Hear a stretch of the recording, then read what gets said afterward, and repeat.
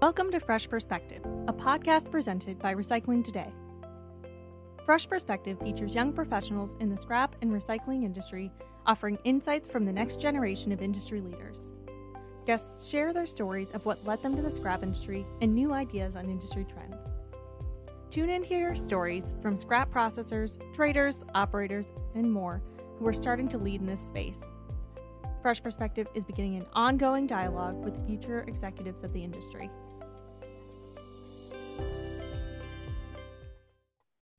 Hi, my name is Megan Smalley, and I'm with the Recycling Today Media Group. Welcome to the Fresh Perspective podcast. I'm here today with Tyler Adams, who is the Chief Operating Officer at SA Recycling. The company is headquartered in Orange, California, but its business certainly isn't limited to that region. SA Recycling oversees about 125 scrap facilities across the country. Tyler has been the Chief Operating Officer for the last 5 years, but he grew up in the family business and has seen the company go from just one facility to more than 100 today. So thanks for coming on the show today, Tyler. How's it going? It's going great, Megan. Thanks for having me. Awesome. It's great to have you as well. So tell me a little bit, what was it like growing up in the scrap industry and watching your father and grandfather run Adams Steel, which later became SA Recycling? You know, it was obviously very exciting, very interesting. I had the opportunity of watching him and really the rest of his siblings develop and grow this business into what it is today. So certainly learned a lot. You know, we spent summers at the scrapyard. That's pretty much all we did. And when we had free time, it was we were at the yard, and that was pretty much how we grew up. Anyways, it's just kind of one of those things. And as many people in the industry, we just that's what you do. You grow up in the scrap world.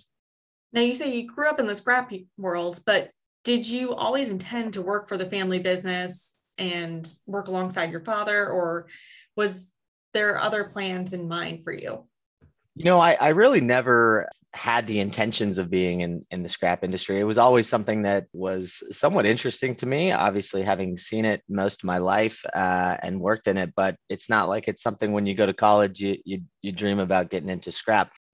After I had graduated, I spent, a number of months traveling around and seeing the world to some extent. And once I was done, it was basically early 2009, about January or so. And I had moved back home and was facing the harsh reality of needing to go find a job. And at that point, we were at basically the peak of the Great Recession. I had to enter the workforce. And as I started looking around, I really didn't find anything that was exciting to me. And somehow I just got sucked into the scrapyard. So pretty much started there from the ground and relearning the scrap world. But it was really going to be a placeholder until I found something that was, really of peak interest to me. Well, that never really came, and once you get started, it's pretty hard to get out. And at that time, the company was having a lot of issues following the Great Recession, and so one thing led to the next, and never looked back. And it's been a lot of fun ever since. Got it. And what was it like for the business in the Great Recession? That was about a decade ago here. What were some of the challenges that were going on within the company? Yeah, I think at that point it was a pretty big roller coaster, and we had merged with Sims and creating the joint venture, which is now SA Recycling, back in 2007. Subsequently, we had acquired Pacific Coast Recycling. We saw obviously tremendous strength throughout the market run up there, only to see it completely collapse from underneath us, like many people. And at that point, it was a matter of just trying to pick up the pieces and, identifying ways to reinvent ourselves and get creative to really reshape what the company was. A lot of right sizing naturally, as I think a lot of people saw, but that also created a lot of opportunity. And those opportunities started to present themselves and, really allowed us to come out that other side a much stronger company. And I think that's really the inception of what I think made us who we are today, was our ability to, I think, recover from, that economic crises and really reestablish ourselves. That's definitely a challenging time to enter the workforce. So, what were some lessons you learned those early years in the business? I think probably the most important lesson I think I've learned really throughout then, but also my entire career is purely the value of human capital. And as you know, our company has transformed over the past decade. It's become clearer and clearer just to me how valuable, the people that we have are. I think at this point we've built what I would consider, and naturally I'm a little biased, but what I would consider one of the strongest, scrap recycling teams in the country. And nothing that we do today is possible without the team that we have. And just over the course of the past decade, we've been able to put people into place that have really taken so many portions of our business units to the next level. And people ask me all the time, how we're able to grow and what really allows us to take on more operations. And the bottom line is that it's the team that we have, because once that team is established and in place, we're pretty much moving on to the next opportunity. The team we have now certainly wasn't the team we had back then, and it's been a gradual transition over the course of that time frame. And as we acquire new businesses, we identify key talent that we're able to put in place that really, pretty much take the lead and run with it. Now, did anybody serve as a mentor to kind of teach you those lessons in the business? I think like a lot of the people in our industry, we probably look up to a number of different people. I've been fortunate enough to have a number of mentors, much of which are my family and my father in particular. But the former COO of our company, a gentleman by the name of Jack Stutz, whom I took over for, was really one of my greatest mentors, probably one of the wisest and most humble man that I've ever worked for, and really considered him almost like a second father, and taught me a lot about the business. And I spent a lot of time working hand in hand with him. He came over to the scrap side of the business from the steelmaking side, and he was the CEO of Tamco Steel at the time.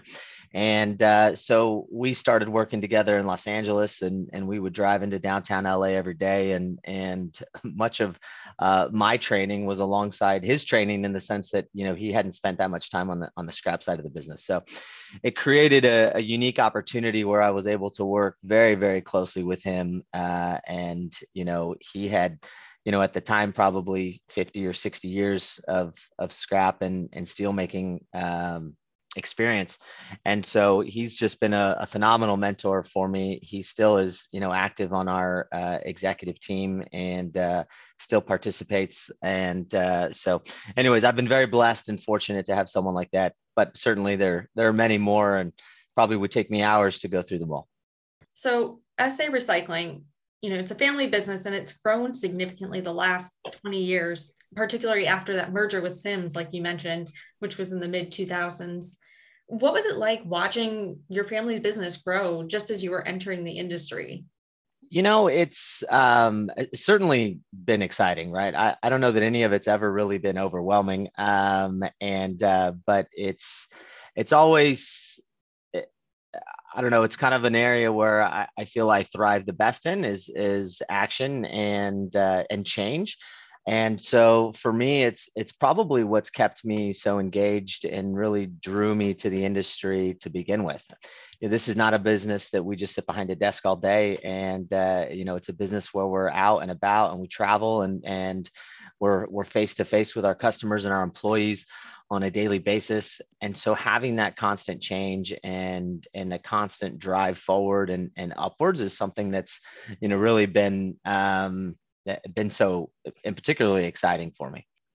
Now, with the company's expansions, what has been your role in all of that? So my as I've, I guess, gone down my career path, I've always been particularly involved with what I would consider our underperforming assets. And again, going back to the early stages of my career, I would just volunteer to go work at facilities that we would consider the underperformers, if you will. And that's really where we needed the most help. And so I found it an easy way for me to branch out and try to make as big of a difference as possible. And so I kind of always just bounced around that way. That's how I ended up in downtown Los Angeles, managing a lot of our Los Angeles operations, which at the time were struggling. And from there, I got involved in our Las Vegas operation because we were having issues there. I then got involved in our Arizona operations after we had acquired those from Sims. And I really just started bouncing around, focusing my efforts on, again, just challenged business units. In 2015, again, the markets were certainly difficult, not nearly as difficult as maybe the Great Recession, but nevertheless, when we had acquired Newell Recycling in Atlanta, pretty much my task was the same. It was to go out and incorporate the Newell Recycling assets of the Southeast into our business. And so my wife and I moved out to Georgia, and it was a great experience. But at the time, the business climate was very difficult. The market in 2015 had fallen twice, I think, between $60 and $80 each time, and really put a lot of the domestic scrap companies into a pretty difficult time period. So fortunately, the markets had recovered relatively quickly going into 2016, and our timing was great. But that's always kind of been my really my task, if you will, was to really go and focus on either integrating the companies that we've acquired and or helping assist in flipping them or transitioning them, to profitability. That is a unique and exciting role to have. Do you have any cool turnaround stories of maybe a facility that was underperforming and you turned it around, or your team helped to turn it around? I think probably the most exciting one would have been the Newell acquisition, which I was just talking about, but and primarily because it really catalyzed our East Coast presence. And at the time, it was one of the larger acquisitions that we'd ever done. It was 17 facilities throughout the Southeast, and was really just a dominant player in that marketplace. We talk about timing, and timing was certainly critical in that acquisition. But we acquired just a tremendous team and some tremendous assets, and a bit of it was luck, and a bit of it was a pure timing and integration. But ultimately, I think it's been a huge success story, probably one of the best success stories that really SA has in general. And not that I can take all the credit, but at the end of the day, it was a pivotal time and a pivotal acquisition for us, because prior to that acquisition, our farthest east operation would have been El Paso, Texas. And so it really kind of put us on the map in the Southeast and allowed us to bolt on in a number of directions. And whereas to this day, really our East Coast business is arguably larger and more successful than our West Coast business, when really only 5 years ago, we hardly had any presence out that way. That's awesome to hear just how that's grown and become a bigger presence. So obviously, SA Recycling has so many sites across the US, East Coast, West Coast. How do you keep consistency across the locations, and how do you manage all the people? It's a little bit of a playbook that we have, and we try to roll out that playbook anytime we step into a new market or step into a new business. It starts with key management and identifying those managers, and rolling out a program that gives the manager a bit of a vested interest in the performance of that unit. And by empowering those managers and being fully transparent with them and giving them the tools that they need to make the proper decisions, really allows them to, grab the bull by the horns and run with it. And, that doesn't mean that we always have the right manager in the right spot. Sometimes it takes some maneuvering, but, ultimately, going back to my comment just about human capital is really, it all comes down to having the right people in the right places. And I tell many of my people all the time that, really I work for them, and, my job is to give them the tools that they need to succeed. I'm not here to tell them how to do their job or how to run their yard, because ultimately I expect that they know how to run their yard. They likely know how to run it better than I do. What they need from me is to make sure that they have the tools, the information, and the knowledge required to make those decisions. For my people to succeed, they also need to have permission to fail. And that's always been a key, management philosophy of mine, is to make sure that, that all of my people have the authority to make decisions. And they might not always make the right decision, but that's really what's going to allow them to learn and to grow. And so, but we're consistent across the spectrum, really everywhere we go. It's the same philosophy. It's the same type of structure. All of my regional managers are expected to have the same type of philosophy and structure with their managers. And ultimately, we have 125 managers across the country that that we're hoping and expecting to make decisions on their own and to rely on us for guidance and that authority. But ultimately, it's similar to what I would consider almost like a franchise model. But you keep the decision making at the local level, and we run our company from the bottom up, and it's not from the top down. And I can't sit in an office in Orange and pretend like I need to make the pricing decisions or the micro decisions at a small local level. Now, I'm also curious, how many SA recycling locations have you been to? Have you been to every single yard? I think there's probably less than 5 that I haven't been to. So I really try to make a point with, any acquisition to either be there on the day we close and take it live. If I can't, for whatever reason, be there at that time, and obviously in some of the larger acquisitions, I can't be everywhere at once. But between my father and my brother Calvin, we'll oftentimes split up, as we did with PSC. I was in St. Louis when we went live. My father was in Ohio and Calvin was in Tennessee. And, we try to get as much of that FaceTime and presence anytime we take a business live, because, we just feel that it's really important, and we want everybody to know that we're at their disposal and we're available to them. That sounds like a lot of travel, but exciting too. Now, speaking of acquisitions, PSC was one of the most recent acquisitions that you mentioned.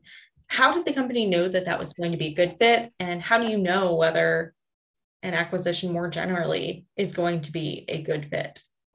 You never really know. A lot of times there's a decent amount of diligence and or previous knowledge about a certain entity that we just have in the marketplace.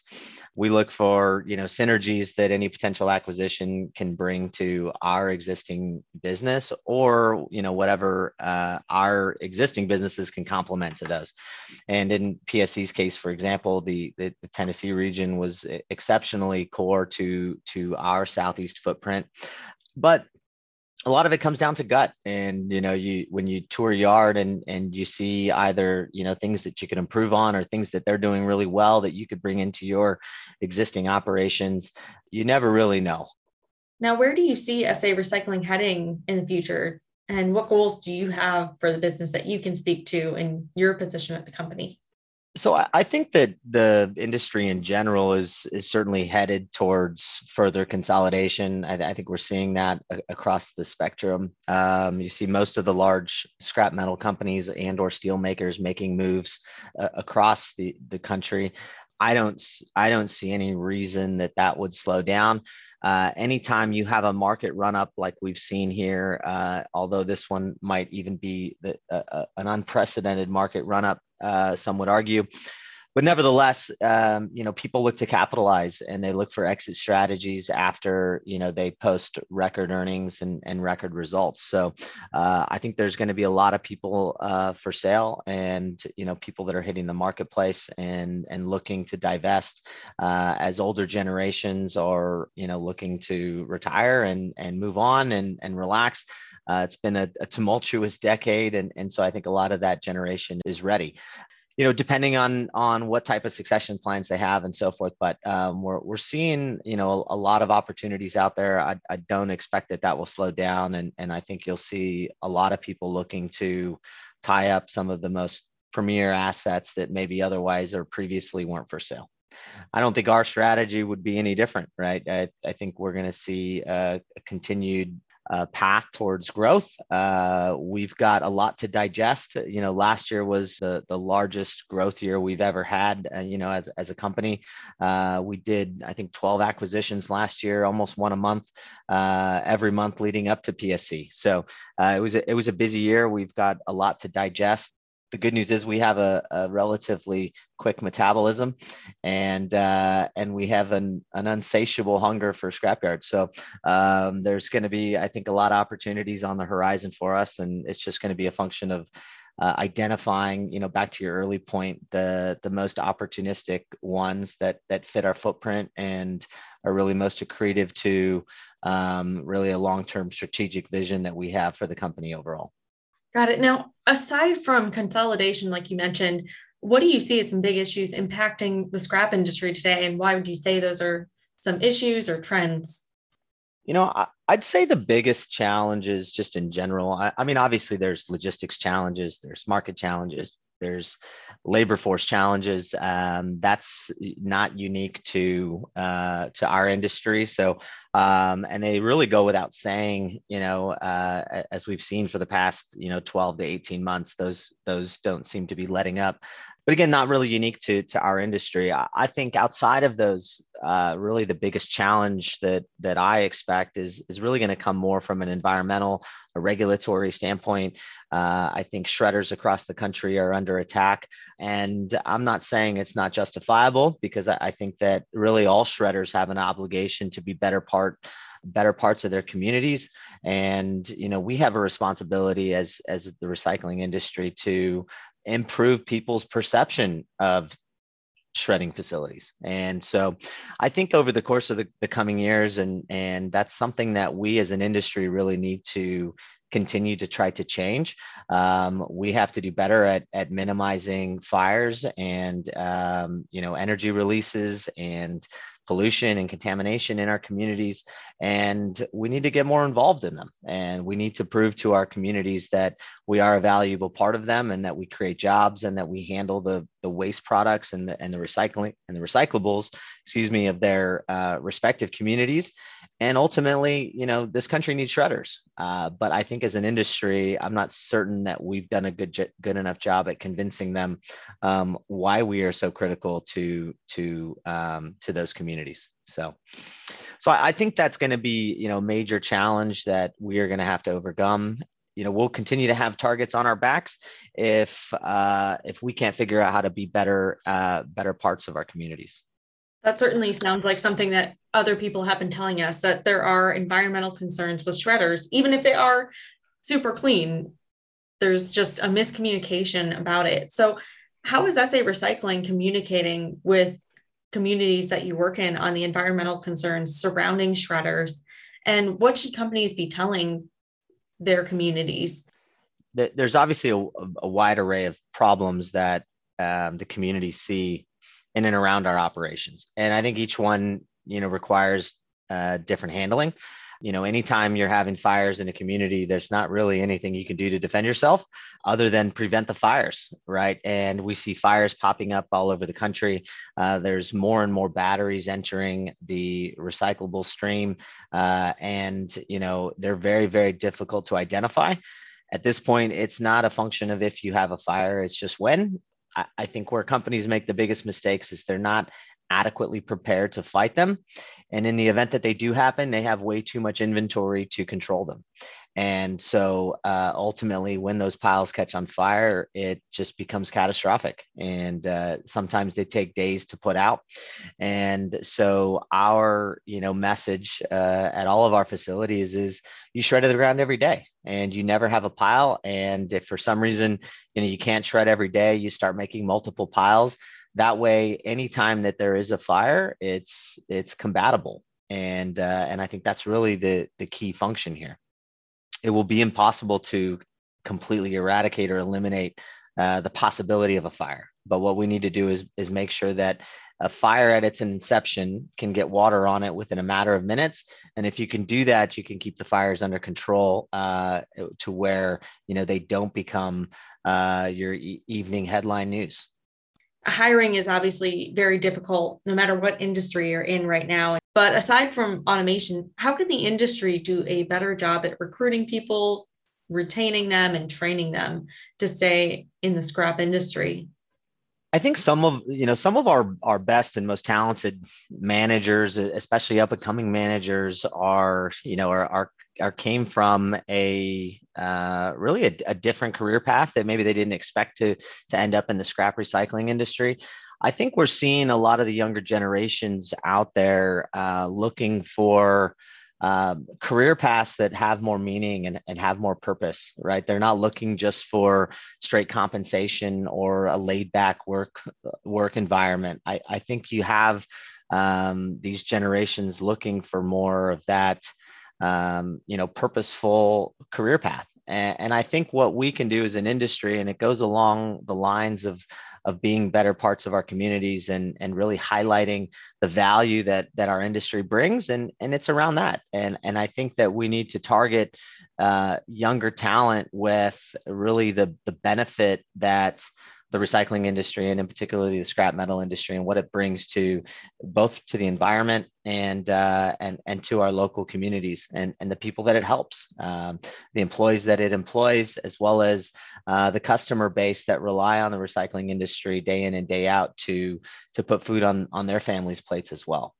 And so, when it comes to recruiting and bringing people here, I think that eliminating the reputation of being the classic junkyard type business really is very far from the truth. And what we're seeing today is really advanced organizations that are making the world a better place. And if we can highlight that and prove that to much of the people and the workforce that's maybe not familiar with it, I think we'll make some more headway at recruiting people to join the space. Awesome. Well, thank you so much for joining me on the podcast today, Tyler. It's been great having you. All right. Thanks, Megan. It was a pleasure.